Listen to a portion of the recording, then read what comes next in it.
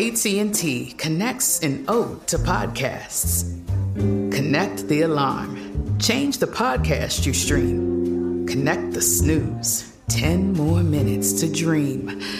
Connect the shower. Lather up with the news. Sports talk, comedians, or movie reviews. Connect with that 3-hour philosophy show. Change the drive into work in traffic so slow. Connect the dishes to voices that glow. Thank you to the geniuses of spoken audio. Connect the stories. Change your perspective. Connecting changes everything. AT&T. When you buy Kroger brand products, you feel like you're winning.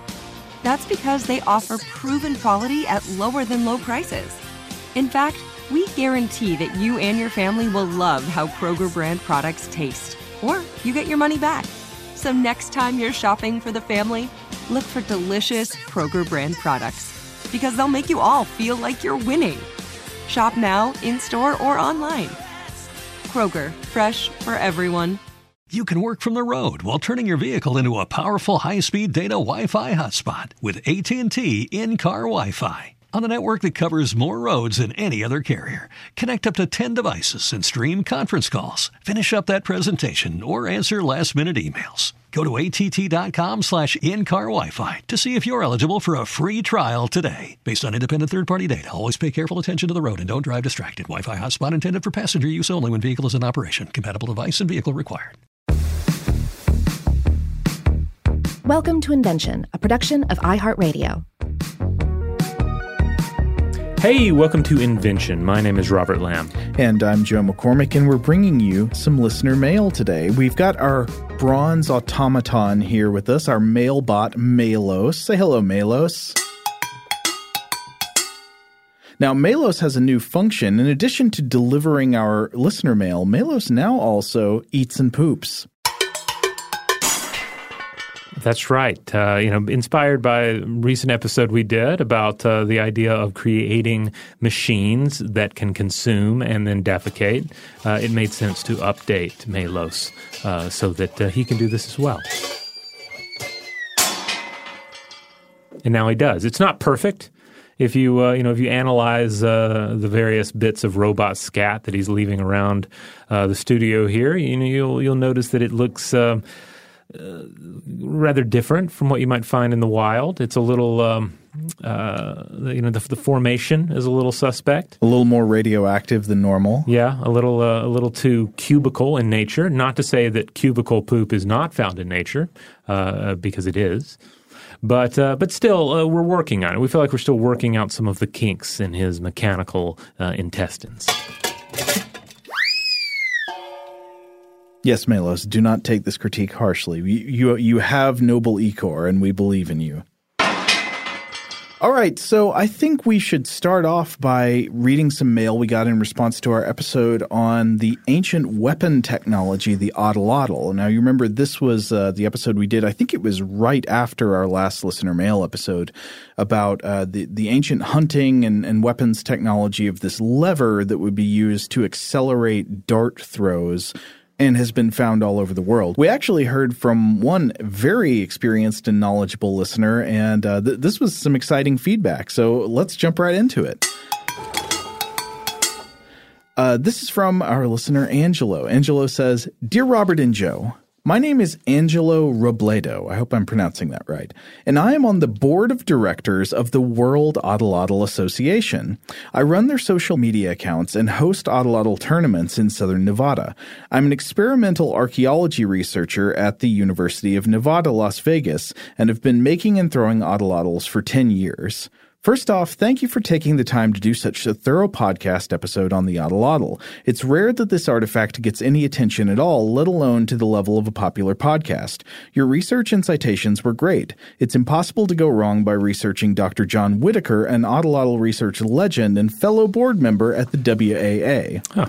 I was hoping to clarify a few things regarding banner stones. Remember, those were some artifacts that are these sort of weights or stones that are associated with oddlotl findings in archaeology. And he continues, also flexible oddlotls and flexible darts based on what you did and didn't discuss in your episode. Banner stones have been a point of contention in the oddlotl community for decades, but some important distinctions need to be made. There are some rocks/weights attached to oddlotls that are not banner stones and are not contested. These stones are generally flat on one side and no wider than the width of the oddlotl itself, unlike banner stones, which are definitionally wider than an oddlotl, protruding from the sides.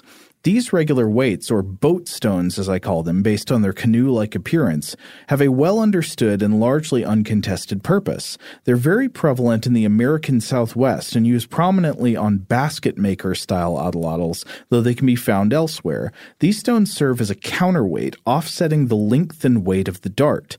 With an average 6-foot dart and 2-foot oddlotl, there's quite a bit of dart sticking out in front of the hand, causing strain on the wrist and causing the tip to dip when aiming for long periods of time.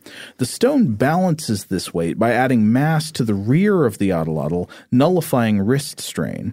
This stone also helps smooth out the throw by adding more mass near the spur, in the same way that swinging a wooden baseball bat can feel smoother than a foam one. Okay, that makes sense to me. I can picture this. And also, it totally makes sense about balancing it on the wrist. When we heard, we're going to read messages or summarize messages from several other listeners who talked about their experience with oddlotls. And one thing several of them said was that actually maybe the hardest part of it when they were learning to use an oddlotl was just like holding the dart in place while they were trying to aim their throw. Yeah, it reminds me, on one hand, it reminds me of things I've read about the use of the longbow in medieval times and how just the sheer physical demands of that. And that's something that is easy to overlook in discussing ancient inventions that that require more physicality on the part of the user. Is that they are highly physical devices in many cases. Mm-hmm. And I can't remember if I mentioned this in the oddlotl episode that we recorded, but just my own experience of using sort of oddlotl-esque ball throwing devices, like the throw a tennis ball for a dog. Yeah, or in this case, like throw some sort of a Nerf, whizzing football type projectile. Mm-hmm. Just playing around with that with my son, I was noticing like, wow, I'm straining new things in my arm that I was not aware of, you know? So yeah, I think the physical demands of the invention are definitely worth mentioning. But so this comes back to the idea of the banner stones, which we mentioned there was some archaeological controversy about because it's not entirely known what these stones were for. Were they decorative or did they actually serve a purpose? And Angelo here gets into that. He says, the contention is in banner stones, which are often too large and awkward to serve the same purpose as boat stones. Some say they still function as regular weights.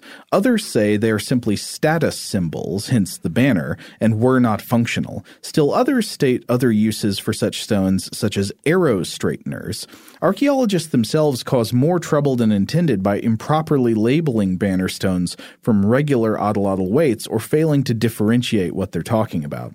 This brings us to flexible oddlotls. While some studies have shown there to be a benefit to flexible oddlotls, this often requires the aid of high-speed footage to properly calibrate, and the results are often negligible. Other studies show no benefit to having a flexible oddlotl. The biggest argument against flexible oddlotls being an intentional innovation is the fact that an overwhelming majority of oddlotls found or documented are not flexible. In fact, in my 10 years of oddlotling and attendance of dozens of events, I have yet to see a flexible oddlotl in use or make one myself. I also cannot recall a flexible oddlotl in the dozens of oddlotl artifacts I've seen or studied. Finally, on to flexible darts. The fact that the dart flexes is arguably the single most important part of the entire oddlotl system. I was disappointed to not hear you discuss how vital this is. The flexibility of darts is what differentiates them from hand-thrown spears. Oddlotl darts are propelled from the rear behind the dart's center of gravity, meaning the force is transferred to 100% of the dart. A spear, however, is thrown from the midpoint, a much more inefficient force transfer. There is a trade-off, however. The weight of the dart tip wishes to stay in place according to Newton's laws, and the throwing motion generates a great deal of force. In the split second before the dart disengages from the atlatl, that force needs to go somewhere. If the dart is stiff, then that force immediately causes the tip to raise as the atlatl flicks the rear end of the dart underneath it. The stiffer the dart, the greater the effect. The effect would be so great on a perfectly stiff dart that the dart would fishtail in the air and fail to be accurate or even reach the target. A flexible dart, however, allows the excess force to be stored in the dart as it flexes. The tip remains frozen in space as the dart flexes, and at the last moment, the stored energy releases, allowing the dart to disengage from the atlatl. The dart flexes in a specific way during flight, however. The front third of the dart is stiffer than the rear two-thirds, meaning the rear of the dart continues to flex around the tip, which remains on target during the entire flight. In essence, a flexible dart is 100% necessary for an accurate throw. The engineering of the dart is much more important than the atlatl. A 2x4 with a nail in it can function as an atlatl, but without a perfectly formed flexible dart, the entire system won't work. Arrows shot from a bow are flexible in the same way for the exact same reason. It just happens on a smaller and faster scale. Arrows are also propelled from the rear, just like atlatl darts. In fact, many modern projectile weapons use the same principles found in atlatls. The final thing I wanted to mention was a clarification on the range and accuracy of atlatls when compared to bows or spears. You alluded to but did not explicitly mention the short effective range of a hand-thrown spear. Most credible studies of prehistoric, historic, and modern hand-thrown spears put their maximum effective range, or the range where a thrower could reliably, meaning 75% greater chance, hit a target with a flat trajectory and enough force for a fatal injury, to be 5 to 7 meters. That's 15 to 22 feet, so that's obviously not very far. The minimum distance at standard atlatl tournaments is 15 meters, or about 48 feet, with a maximum effective range of 25 meters, or about 80 feet, from the top throwers in the world. Around 30 meters, or 100 feet, hit percentage starts dropping drastically. More often than not, spears were for thrusting, and atlatls were used for throwing, despite what Hollywood would lead you to believe. As I previously mentioned, overall, YouTube provided a more in-depth analysis on the atlatl than any other non-atlatlists I've ever seen. And Angelo wraps up here, thanks us again for the episode, says, just wanted to clarify a few things, mentions that their Instagram page is at World Atlatl Association, if you want to check that out and see some high-speed footage and dart flex. So yeah, that was really informative. Thank you very much, Angelo, for getting in touch and for sharing your expertise with us. As soon as I was reading this, I was picturing the importance of the flexing of the dart, the way like when you release it, sort of the tail, especially when you see this high-speed footage, the tail of the dart kind of wobbles around while the front of the dart just stays dead on target. Yeah, it's definitely noticeable in a lot of the footage that you see online. All right, here's another one. This one comes to us from David. David says, I love your show and can't say enough good things about it. Keep doing more shows. I'm catching up on Stuff to Blow Your Mind and listen to End of the World in 2 shifts at work. But I really love it when it's time for a new episode of Invention. I work at a mindless warehouse facility, and listening to your podcast keeps my brain from atrophy. Although I think my wife is tired of me knowing everything, as I have been catching myself interrupting a lot with, actually, did you know? Oh, no. It's a nasty habit I picked up from Fact Overload. From Fact Overlord? Yeah, now he's Fact Overlord. David, Fact Overlord. Don't be that overlord, David. Anyway, atlatl. I worked as a wilderness guide for 2 years and became very interested in primitive tools and weapons. I never used any to actually hunt, but mostly target practice. I just wanted to elaborate on a point you briefly made comparing the atlatl to the bow. I've used bows, all made from high-tech material in a factory, quite easily and without much practice, and pretty good. I've also made attempts to design and make my own bow from collected wood, not professionally commercial grade. That would be cheating. The result is always very poor. Again, coming back to our commentary on Arnold Schwarzenegger in Predator. Oh, yeah. Or Or what was the MST3K movie that we referenced, where the individual makes a bow and the riff is, "Yay, it barely works." I don't remember. But at any rate, you see that a lot, or a fair amount in films where someone makes their own bow and suddenly it's deadly efficient. Predator being the key suspect here.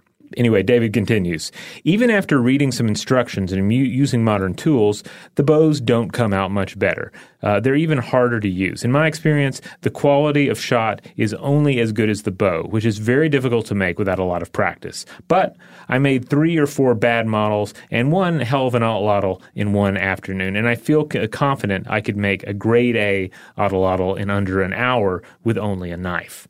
With only a few hours of practice, I could hit a 1-foot diameter tree from 30 feet away with tremendous force, many times getting really poorly made spears to stick in a tree. Without a lot of time and a large learning curve, I don't think I could make a quality enough bow from scratch to do that.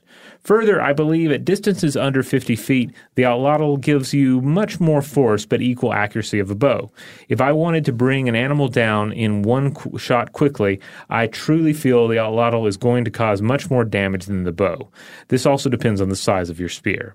Many times while living in the wilderness, I would come across animals less than 50 feet away, and at least twice a week I would find myself accidentally less than 20 feet away. It was very common for me to open my eyes from a morning meditation and be in the presence of potential food. And don't forget, Atlatl can be used for fish too in a hurry if you have a clear stream. In conclusion, if someone made an excellent bow, I'd prefer the bow. If I had to figure out my own weapon, I'd choose the Atlatl. All the love, David from Greenville.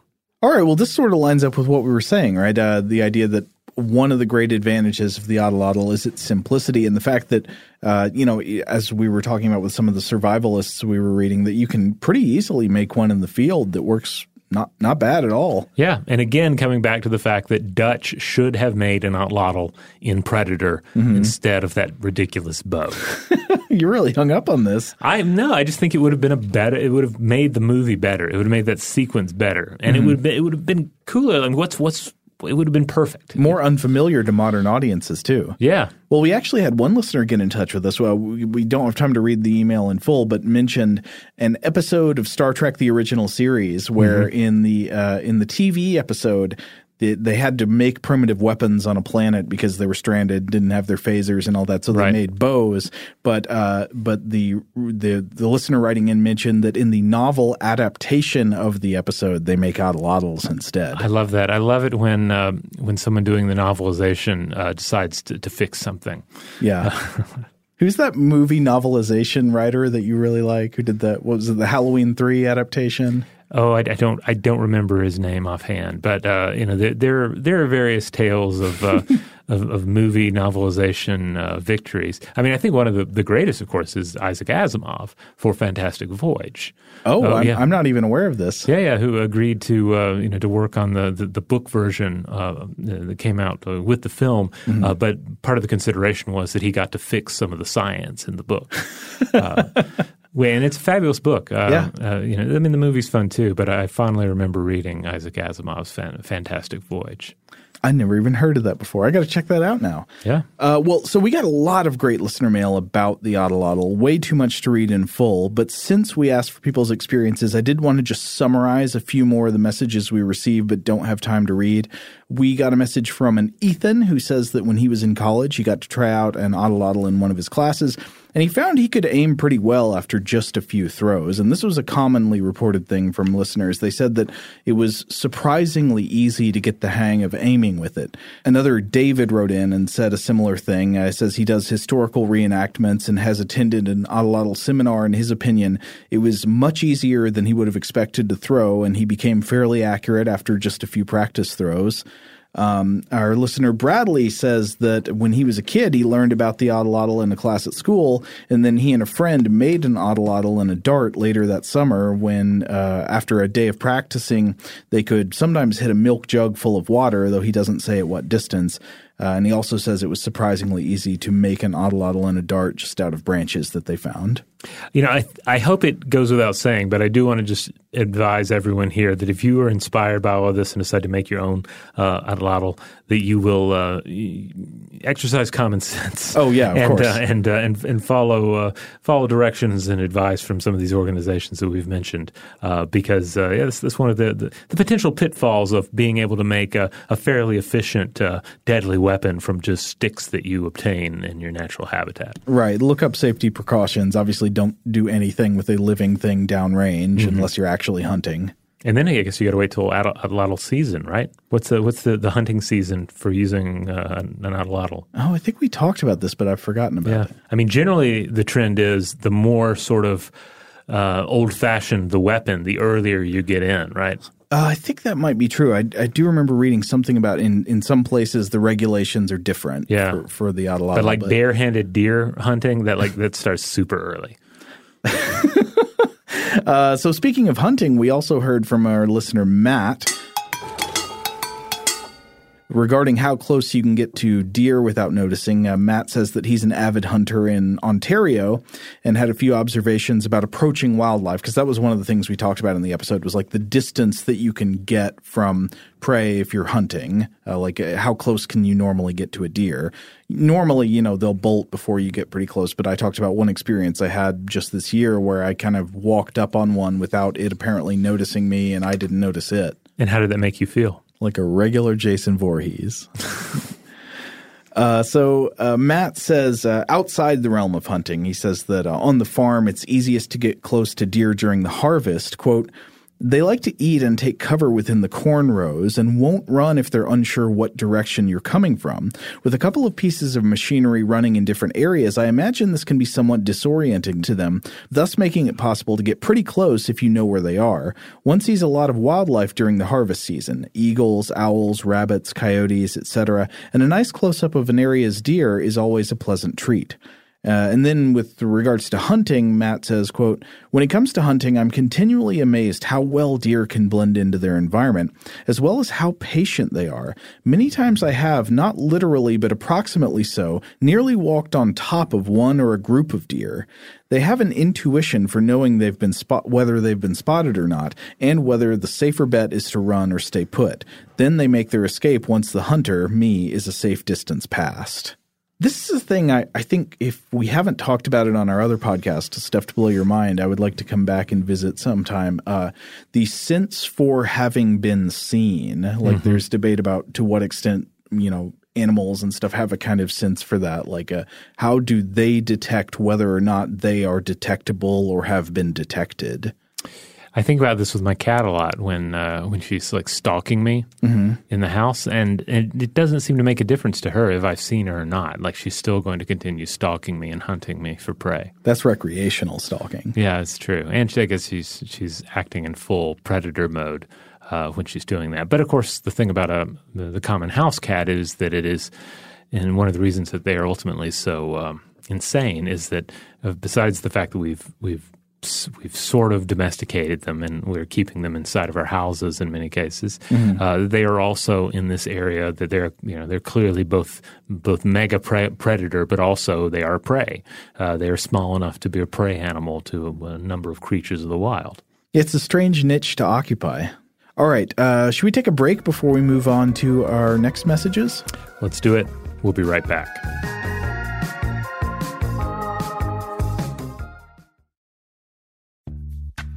Snag-a-Job is where America goes to hire, with the deepest talent pool in hourly hiring. With access to over 6 million active hourly workers, Snag-a-Job is the all-in-one solution for hiring high-quality employees who can cover all your needs.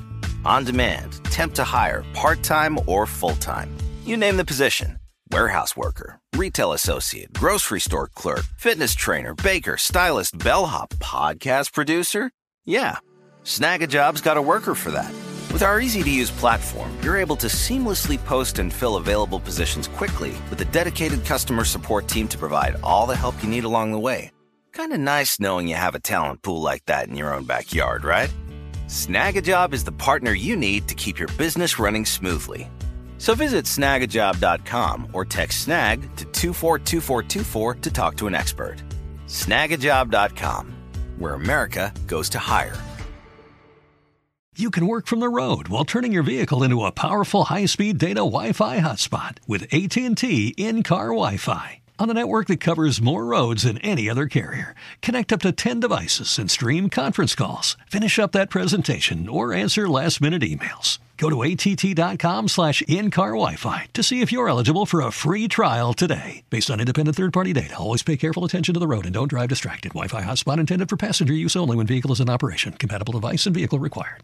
Had enough of those supplements that leave you feeling nothing? Symbiotica is your solution to great-tasting, all-natural supplements that actually work. Crafted with premium plant-based ingredients, their products have no seed oils, fillers, or toxins. Try them out and actually feel the difference today. Visit Symbiotica.com and use code IHEART for 15% off plus free shipping on your subscription order. Again, that's 15% off plus free shipping on your subscription order. Go to Symbiotica.com, CYMBIOTIKA.com.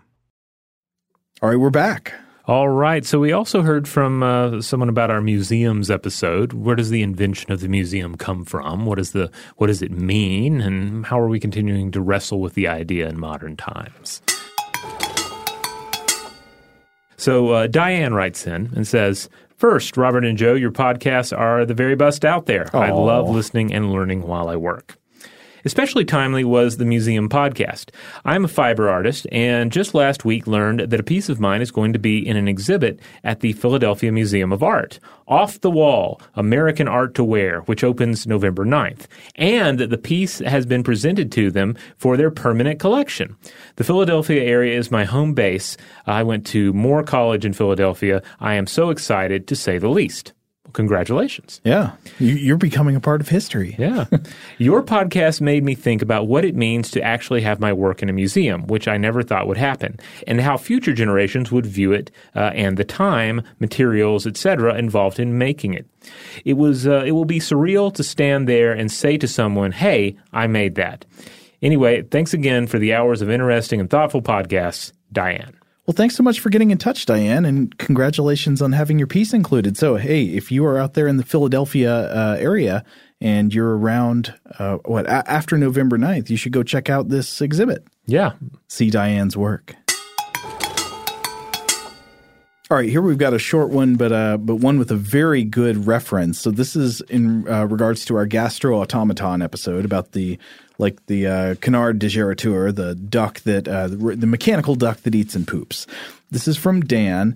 Dan writes, "Hi, Robert and Joe. I was listening to your Dreams of a Gastro-Automaton episode when you mentioned machines playing musical instruments. Now, this is a thing that the same guy who created the pooping duck, the Canard de Gerateur, also made these automata that were human-like figures that would actually play musical instruments like a flute by blowing into them and doing the fingerings." Right, yes. The flute was the key one. And so here Dan picks up and says, "I immediately thought of Compressor Head." Who are Compressor Head? Compressor Head are an all-robot heavy metal band, no pun intended, that look like something out of the 1990 sci-fi horror film Hardware. Oh, that's a good one. I've never seen it, I don't think. Yeah, if I'm remembering the correct film, Hardware, I remember it being pretty good. That could also be a cross between like Short Circuit and Chopping Mall, I think. But Dan goes on, "I first discovered them late last year after falling through a YouTube rabbit hole, and it is one of the most amazing things I've ever seen on the web. I've provided a link down below to a live video of them playing the eternal Motorhead classic Ace of Spades. They're far more entertaining and better than most flesh-based cover bands I've seen. I have seen the future of rock and roll and its robots. Love everything you do. Keep up the good work, Dan." I went and watched this. It's great. Yeah. It's fantastic. Like it rocks. Well, it's interesting that he mentioned Motorhead because Lemmy is actually in the 1990 film Hardware that he's referencing here. No way. Yeah. Lemmy's in it. Iggy Pop is in it. It was a Richard Stanley film, and it's quite interesting. Worth picking out if you want a nice slice of weird 1990s horror sci-fi. Rampaging robot, that sort of thing. What does Lemmy do in it? I think he's a taxi driver, if I remember correctly. Okay. That's That's what I remember. Yeah, I think he's driving like a weird, like semi-post-apocalyptic taxi, which was appropriate, I think. Oh, man. If you like Motorhead or you like metal, yeah, look up Compressor Head, Ace of Spades. It is brutal. It is so good. All right, here's another one. This one comes to us from James. James says, hello, Robert and Joe, longtime listener since the Stuff from the Science Lab days. Okay, that was the original title of our other show, Stuff to Blow Your Mind, back when I hosted it with Allison Loudermilk. Anyway, it continues, and this is my first time writing in. Well, it took you long enough. It's been almost 10 years. In the Motion Picture Part 3 episode, you guys mentioned how you wanted to hear more musicians synchronize music to A Trip to the Moon. Yeah. Well, my brother Trevor plays guitar in a contemporary chamber group for which the composer writes modern pieces to accompany silent films. Yes. They have performed a number of shows in and around the Detroit area, chief among them being at the Detroit Symphony Orchestra. They're called the Andrew Alden Ensemble. And by the way, if you want to look that up, andrewaldenensemble.bandcamp.com is the place to find them. And they've not only done a modern take on A Trip to the Moon, but also Nosferatu, which they've performed on Halloween for the last few years, as well as a few other movies. I'll include a link to their Bandcamp page, which I just shared, so you can check out the music. If you find yourself in the Detroit area or happen to catch them on tour, they're a great treat. Anyway, sorry for rambling, but I love both of your shows. Keep doing what you're doing. Well, thanks, James. Oh, I feel like everybody's getting in touch with great art now. Yeah, it's a really art-heavy episode. Museum-worthy fiber arts, Compressor Head, soundtracks to silent films. This is my jam. All right, well, let's go to the next bit of listener mail because this is going to bring us back more into the science realm of things. Okay. All right, this one comes to us from Morgan. Morgan says, hi, guys. Love the podcast. I'm an avid listener of all things Joe and Robert.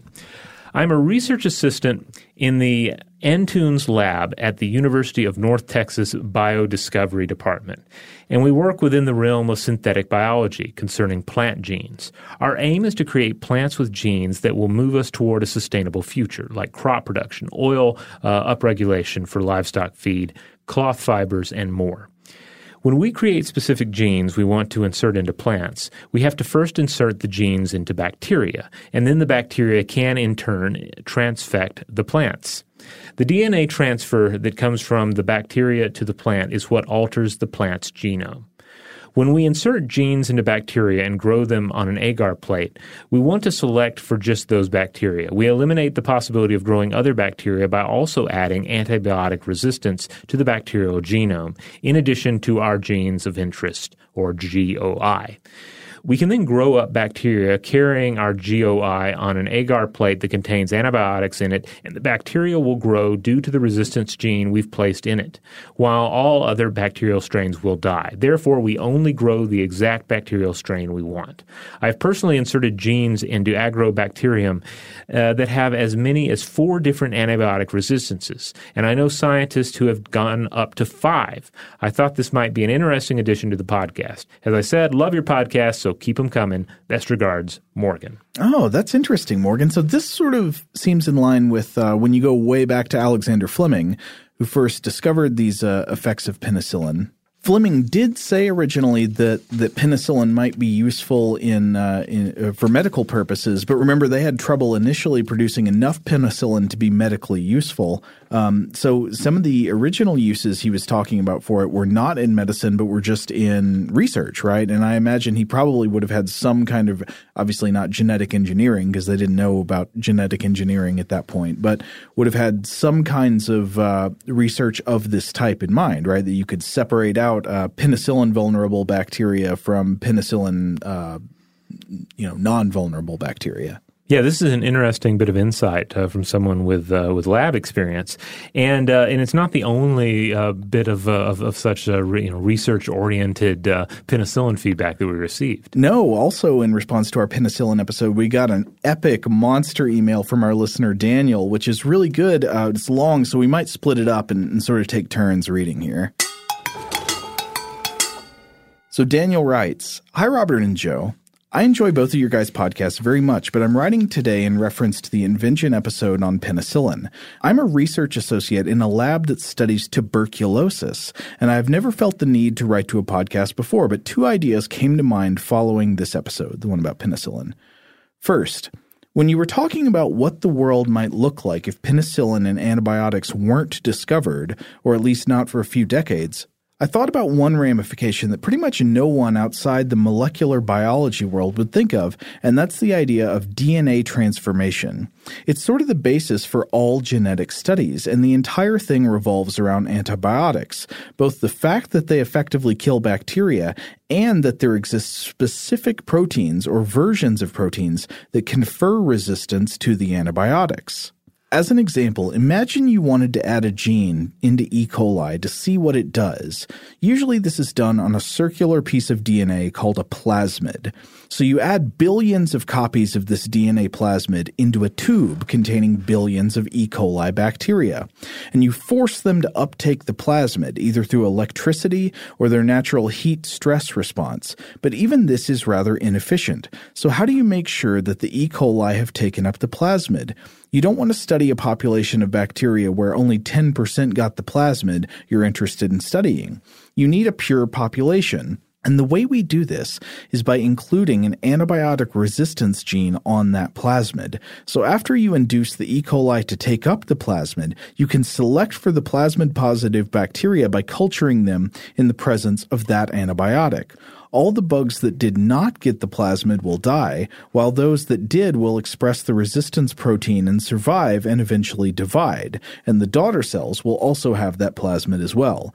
This is the basis for practically all genetic experiments where you need to select for a population that received your specific DNA of interest, and it's hard to imagine what would take the place of an antibiotic in that selection process. Hopefully I've described this well enough. I think you did. Robert, do you want to take over for a minute here? Yeah, I'll jump in here. Number two, the other thing I wanted to tell you about is related to a novel class of antibiotics. Our lab doesn't really work on antibiotic resistance that much, but of course TB is an important global pathogen and is naturally hard to treat. I think Joe mentioned how long a treatment it is, usually 6 months of a cocktail of multiple drugs. And it's also rapidly developing resistance. But we did have a side project in the lab studying a class of antibiotics called seraginins. One thing you guys probably didn't have time to get into is how bacteria develop resistance to antibiotics. I guess there are three main ways. The two that are very simple are increasing the amount of efflux pumps and limiting the amount of import pumps. If a chemical is causing damage to the cell, just get it out or don't bring it in. Bacteria have some promiscuous pump systems, and these work pretty well, but these are more like increasing tolerance and might just mean more drug is needed to kill them, as opposed to developing real resistance, which comes from the third way, mutagenesis. If your antibiotic chemical works by inhibiting a certain specific protein, the bacteria can just change the protein in such a way that it still performs its cellular function, but the antibiotic no longer recognizes it. It's quite amazing that bacteria are able to do this at all. As far as we know, there seems to be no chemical that works against bacteria that they haven't found a way to develop a resistance to through mutagenesis. Some types of resistance are so well characterized that we know the exact base pair change that needs to occur for that specific drug to no longer be effective. However, this is an incredibly inefficient process because mutagenesis happens randomly throughout the genome. But that's where bacteria's power to replicate comes into play. If a base pair mutations happens once every 1,000 generations and there are 1 billion base pairs, it seems like thin odds. But it's really only a matter of time before the bacteria get lucky. And just like the transformation of plasmid, these resistant mutants will be able to survive and replicate, and since the resistance is heritable, eventually overtake the population. This is often mitigated by using multiple drugs with different targets because 2 mutations occurring in different genes at the same time is even more unlikely. All right, I'm going to tag out, Joe. Okay. So Daniel continues, referring back to this class of new antibiotics he mentioned. Anyway, the new class I mentioned, Seraginins, are based around being a structural mimic to a human microbial peptide called LL37. As you discussed, most antibiotics like penicillin, tetracycline, etc. come from microbes, but LL37 is a peptide, meaning a string of amino acids, that human cells produce themselves, which has been shown to have broad antimicrobial activity. So this is a weird, what would be the god of the humans to compete with Jubilix and Zuggtmoy? Oh, I don't know. The humans have a lot of gods in Dungeons and Dragons. I mean, sometimes they'll up and worship Zuggtmoy if they have good reason to. Oh, okay. I guess we can come back to this one. But Daniel continues. As you can imagine, there would be quite a lot of issues getting pharmacological amounts of a substance that is produced by human cells. Also, interestingly, synthesizing strings of amino acids is not an easy process. Cells make it look so easy. So even ex vivo production of LL37 wouldn't really be feasible. So people have created these Seraginins as chemical mimics to the LL37 peptide. So, what is their mechanism? The way people think they work is by disrupting the plasma membranes of bacterial cells. All bacteria have plasma membranes, and while most antibiotics work on a bacterial protein like tetracycline inhibiting the ribosome and ampicillin inhibiting proteins that help synthesize the cell wall, the Seraginins seem to attack the membrane by disrupting the lipids themselves and forming holes between them, causing the cells to lyse. And that's L-Y-S-E. I think that means basically break down or break apart. This is important because there is no real way to mutate the plasma membrane to develop resistance since lipids are not encoded genetically. They're metabolized by genetically encoded enzymes, but the species of lipid themselves are not. Possibly there could be a way for them to alter the composition, which flavor of lipid makes, meaning which flavor of lipid makes up the majority of the membrane. But it's much less likely as it would probably require large changes to the genome as opposed to single base mutations. One question you may ask is, why don't these compounds attack the mammalian membranes? We have plasma membranes, and the answer, unfortunately, is that they probably do. He continues, what makes antibiotics special is not just that they kill microbes, but that they don't kill us. Right. Most of the classic compounds act on cellular machinery that humans don't have, like cell walls and bacterial ribosomes. Sulfuric acid is a great antibiotic. Unfortunately, it's also a great anti-human. Right. The same would be true of heat. Yeah. So when you put these Seraginins as well as LL37 on mammalian cells at high concentrations, they kill the cells. What might be happening to make LL37 not kill the mammalian cells is in our bodies that produce it is that they are packaged in a careful way, and local concentration is controlled such that the bacteria encounter a high enough molarity to kill them but not the mammalian cells, maybe even so highly specialized as to take advantage of different surface area to volume ratios. So maybe synthesizing a mimic of LL37 that is much more potent might not even be what is desired if it will kill too many mammalian cells. Adding to this complication is that it seems LL37 has some immunomodulating effects on mammalian cells being implicated in inflammation signaling, which may play a big role in how it's used in the body to fight infection. So long story short, too late, the new class of Seraginins might not be as groundbreaking as the initial wave of antibiotics, but perhaps if we get a better understanding of LL37's exact mechanism, we can try to improve on it in the lab. But it is hard to imagine scientists beating natural selection if LL37 is in some sort of Goldilocks region of cell-lytic activity. Although the Seraginins are currently used as topical antibiotics because it doesn't matter so much if you kill skin cells, and they appear to work really well against biofilms, which are notoriously hard to treat. Apologies for the long emails. Your guys' podcasts are always so well-researched and broken down perfectly. It's really difficult to describe things in a simple enough way that it is understandable for those who know nothing about the subject, while also detailed enough that people who are familiar don't consider it incorrect.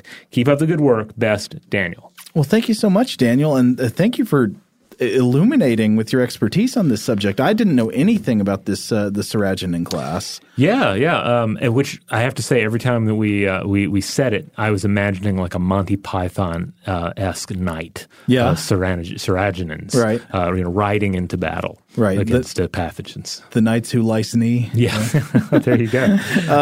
But that is really interesting. Thinking about the methods that these different antibiotics work, like the antimicrobials have some kind of mechanism that they work by. And generally the mechanism is something that the bacterial cells can overcome, if it's some kind of chemical poison or whatever. So the trick is finding something that hurts their cells in a way that they can't just get a mutation to overcome, but that doesn't hurt our cells also. And this apparently does hurt our cells also, but it's got these modulating effects. All right, on that note, we're going to take a quick break. But don't worry, when we come back, we will listen to some listener mails concerning needles.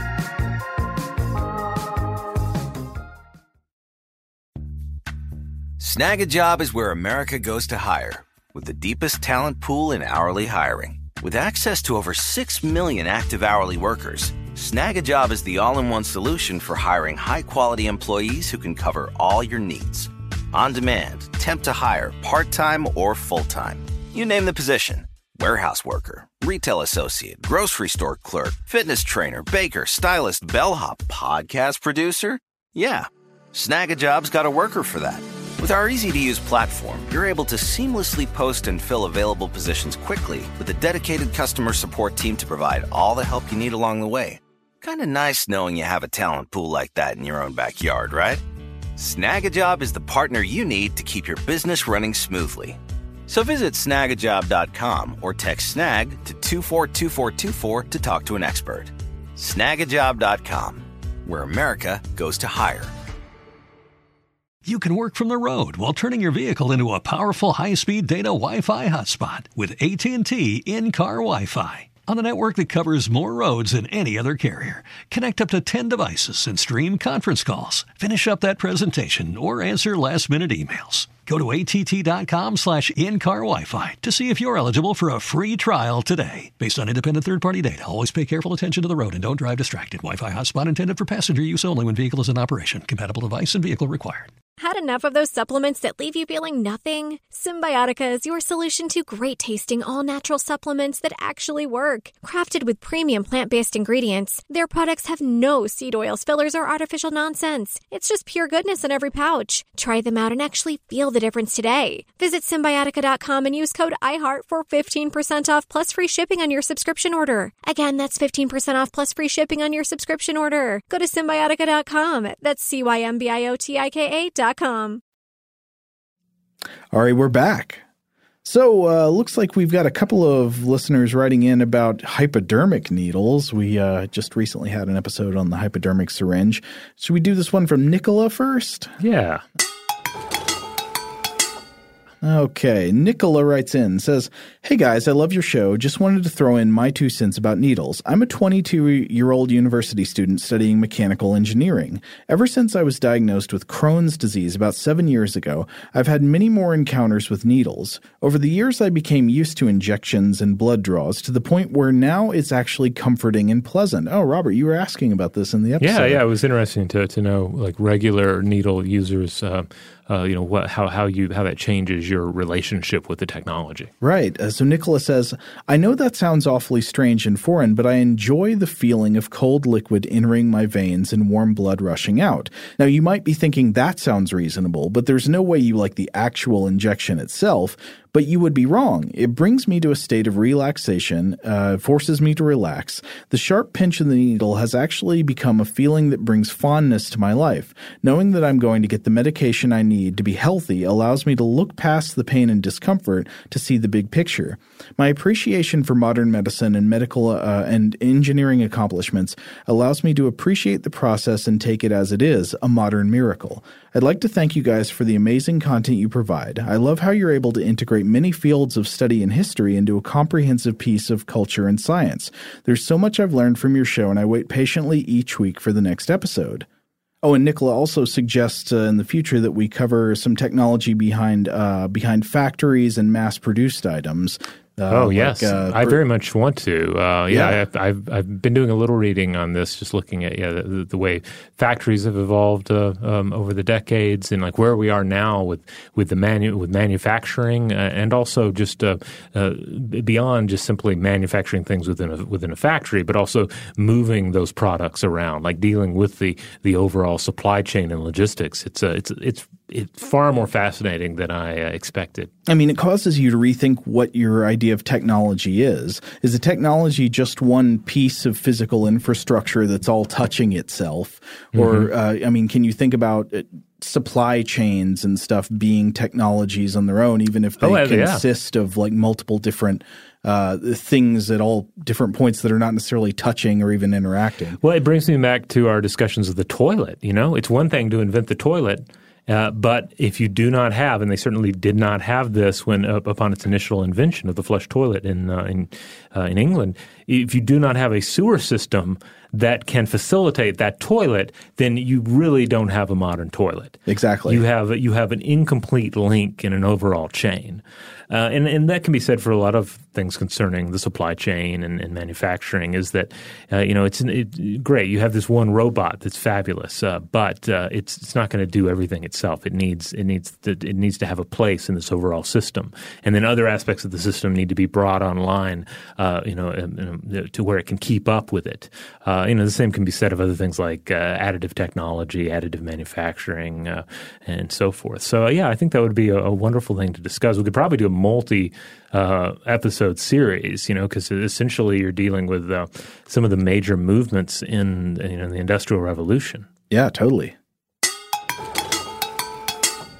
All right, here comes another one. This one is from Carissa.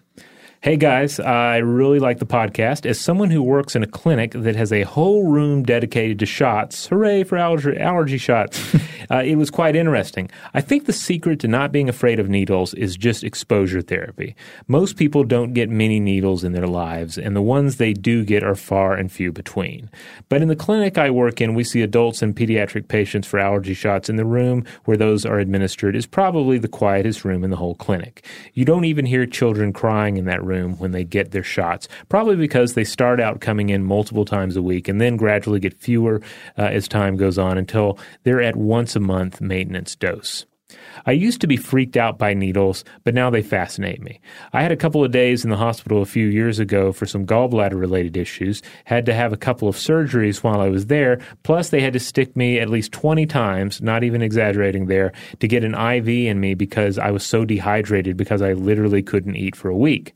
After that, I was no longer fazed by needles. It's a good thing, too, because now I'm on an injectable medication and give myself a shot once every other week. When I tell people this, they get squeamish and ask how I can give myself a shot, but it really doesn't even bother me. So long story short, if you want to get over your fear and discomfort around needles without a major health crisis, just donate blood as often as you can. Thanks for an interesting listen, Carissa. And she's definitely right on that, because one of the things about giving blood, of course, is that it's not just a quick jab. It's they insert the needle and then the needle stays in there. So you have a little time to think about it and try not to think about it. If you're like me, you're not really wanting to look at it. Generally, they do cover it up with a little piece of gauze, so you're not actually looking at the injection. But every time I go, I do feel a certain amount of like that exposure therapy taking place, where at first I'm like, I don't really want to look at this needle and then this growing bag of blood that's underneath my chair. Yeah. But after you've been there a little bit and you've had time to sort of get bored with the whole thing, you're kind of over the fear. Right. When do I get my Twinkie? Yeah. It's kind of a similar experience I've had on really irritating plane flights in the past, where if I'm initially dealing with some level of flying anxiety, if the people around me are annoying enough, then I can push through that fear of death and almost crave it because I'm so tired of other humans. Well, I'd say actually the same thing that is being described here with needles has happened to me with flying. I used to be much more afraid of flying until I just had to do it more for work, and just having to get on a plane several times a year without it really being up to me or not, I just got to go there, that just basically I'm over it now. Yeah, it's kind of like the more primitive layers of your brain architecture begin to get the message that I think this is going to be okay. Granted, that's not every brain, but still, I think this is some interesting insight on just regular exposure to needles versus the reality that, most of us, when we're getting a shot, it's one shot a year, maybe 2 shots a year, that sort of thing, as opposed to regular, weekly shots. But I would say in both of these cases, these messages from Nicola and Carissa both sound like sort of cognitive victories over the instinct, right? We've got this weird instinctual fears of needles, but it seems like in both cases they were able to think their way through it. Yeah. All right, here's one about vending machines. Oh, okay. Yeah. This one comes from Stefan. Hi, all. I was driving to a coffee shop to do some late-night coding when I accidentally ran across 2 people talking about vending machines on AM 910 in the San Francisco Bay Area this evening. Are we on San Francisco radio? I didn't know that. Yeah, you knew this, Joe. Yeah, we're the podcast is showing up in all sorts of places. Well, I didn't know that we were specifically AM there. Radio stations. Hopefully gas pumps soon. I'm hoping for that. Oh, we're going to be the thing that yells at you while you're pumping your gas. Gas station TV. Wouldn't it be great though if we were playing an episode of Invention about gas pump history? I would actually love to do a gas pump episode because you look at some of the older models of gas pumps and they they look like they're from a science fiction movie. It's pretty fascinating. Oh, we've actually got on the upcoming Ledger, we're definitely going to do one on leaded gasoline for an exploration of inventions gone wrong. Excellent. All right. Well, anyway, Stefan continues.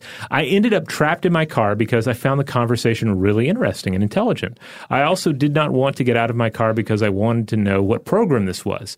So I needed to wait, and I did. This is one of the issues, I guess, of doing a podcast versus that is then transformed into an AM radio podcast is that, of course, it's standard in radio to continually remind the listener what you're listening to. Yeah, station identification and stuff, yeah. Speaking of, if you're just joining us on AM radio, you're listening to the podcast Invention with Robert and Joe. Hi. Anyway, Stefan continues. So I needed to wait, and I did. Eventually it ended, and it was announced that it was related to InventionPod.com. All I can say is this was a great program, and I look forward to hearing the first half hour when the episode is put on the website. Oh, it's already on there. Yeah, sometimes you have to, I think, dig for some of the older episodes. But they all should be available at InventionPod.com.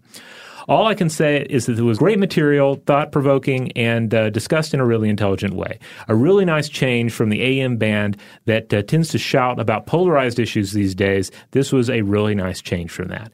By the way, automats, of course, are the establishment you would go into that we discussed. We have all the little glass windows, little doors that you open up, put money in, then you open it up and you remove a plate of food. Mm-hmm. As we mentioned, these are prominently featured in various bits of media and fiction, including the film Dark City. Yeah.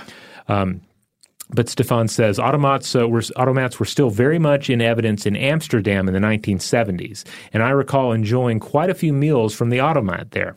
Quite possibly this automat is gone today, but it was very much in use then and quite popular in Holland back then. Regards, Stefan. Well, I'm pretty sure this is our very first listener from radio that we've heard from. Though, it is happening if you're not aware out there. So the company that now owns our podcast network is iHeartRadio, and they've got radio stations. So somewhere out there, our podcasts are playing on the radio. Maybe you're listening on the radio right now. Yeah, I have to say, I sometimes do this too if I'm out driving. I used to do it more when I was having to drive at night more.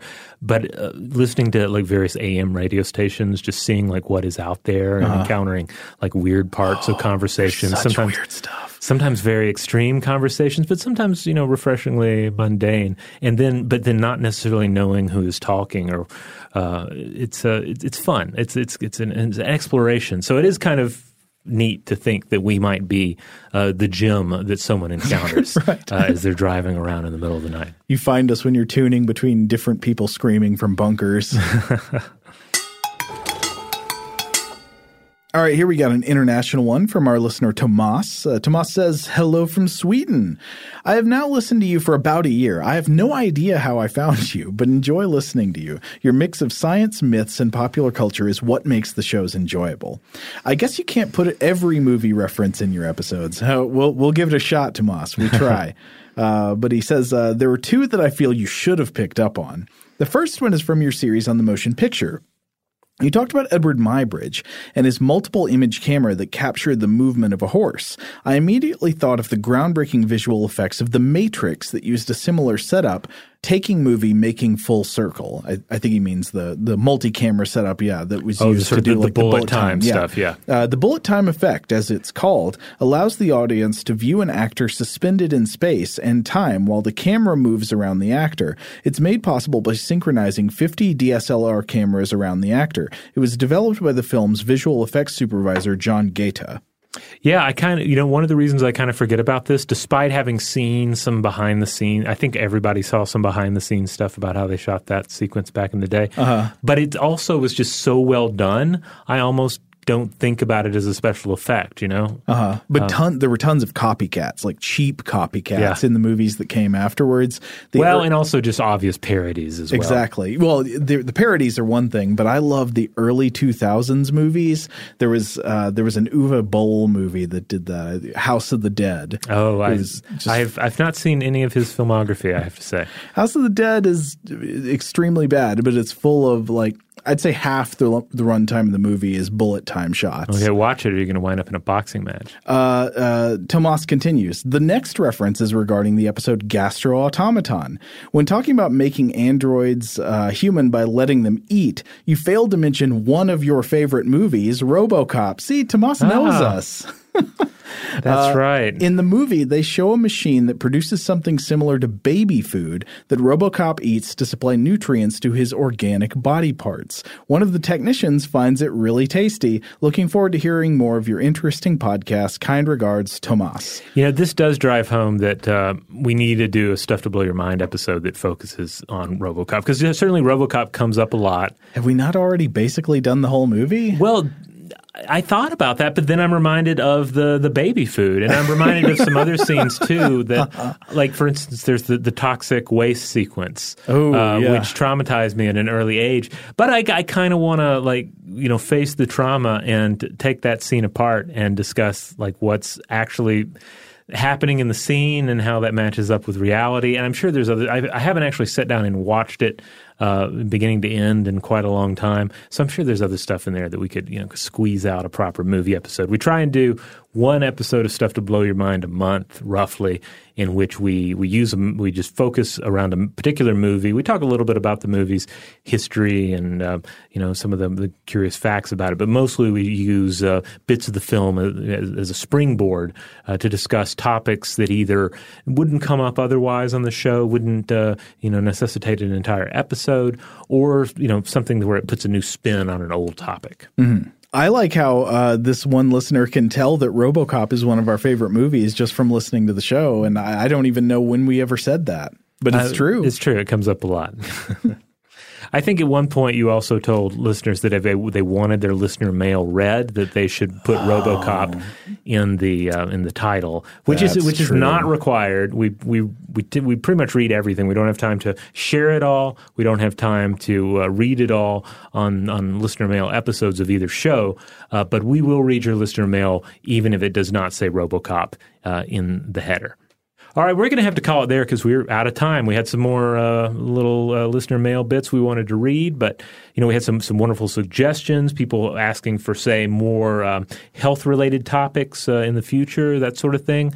I think in the future we do want to continue to just try and hit all the sweet spots. More medical technology, more ancient inventions, more recent inventions, more RoboCop, more RoboCop for Stuff to Blow Your Mind. But for invention, we're gonna try and just cast the net wide as we have thus far. Thank you so much to all these people who got in touch. And again, if we didn't have a chance to read your email on the episode today, please don't take that as an insult. We really, really love and appreciate all the email we get. So thank you so much. In the meantime, if you want to check out more episodes of this podcast, Invention, head on over to inventionpod.com. That's where you'll find all the episodes that have come out. There are no secret episodes of Invention. They're all right there. And if you want to support our show, one of the best things you can do is, if you're listening to this in podcast form, wherever you got that podcast, make sure you have subscribed to us and make sure that you rate and review wherever you have the power to do so. Oh, and also, if you are a reverse order listener, we imagine most of the people who listen to Invention listen to Stuff to Blow Your Mind, our other podcast, first. But if you're the other way around, if you came to Invention first, you should go subscribe to Stuff to Blow Your Mind if you haven't already. Yeah, go check it out. We've been doing it for almost 10 years. And, as always, I say start with the more recent episodes because the science is just going to be fresher. And hopefully, we'll be a little better in the more recent episodes. But check those out. Yeah, you'll find those at stufftoblowyourmind.com. Huge thanks to our excellent audio producer, Seth Nicholas Johnson. If you would like to get in touch with us with feedback on this episode or to suggest a topic for the future or just to say hello, any of that, you can email us at contact@inventionpod.com. Invention is a production of iHeartRadio. For more podcasts from iHeartRadio, visit the iHeartRadio app, Apple Podcasts, or wherever you listen to your favorite shows.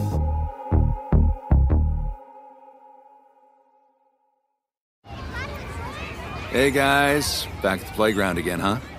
Yep. You know what this playground could use? A wine country. Heck yeah, and some waves so we could go surfing. Oh, yeah. Love that. A redwood forest would be cool. I'm in. Ski slopes. Let's do it. Can a girl go shopping? Yeah, baby. Wait. Did we just invent California? Discover why California is the ultimate playground at visitcalifornia.com. This is Malcolm Gladwell from Revisionist History. eBay Motors is here for the ride. With some elbow grease, fresh installs, and a whole lot of love, you transformed 100,000 miles and a body full of rust into a drive that's all your own. Brake kits, LED headlights, whatever you need, eBay Motors has it.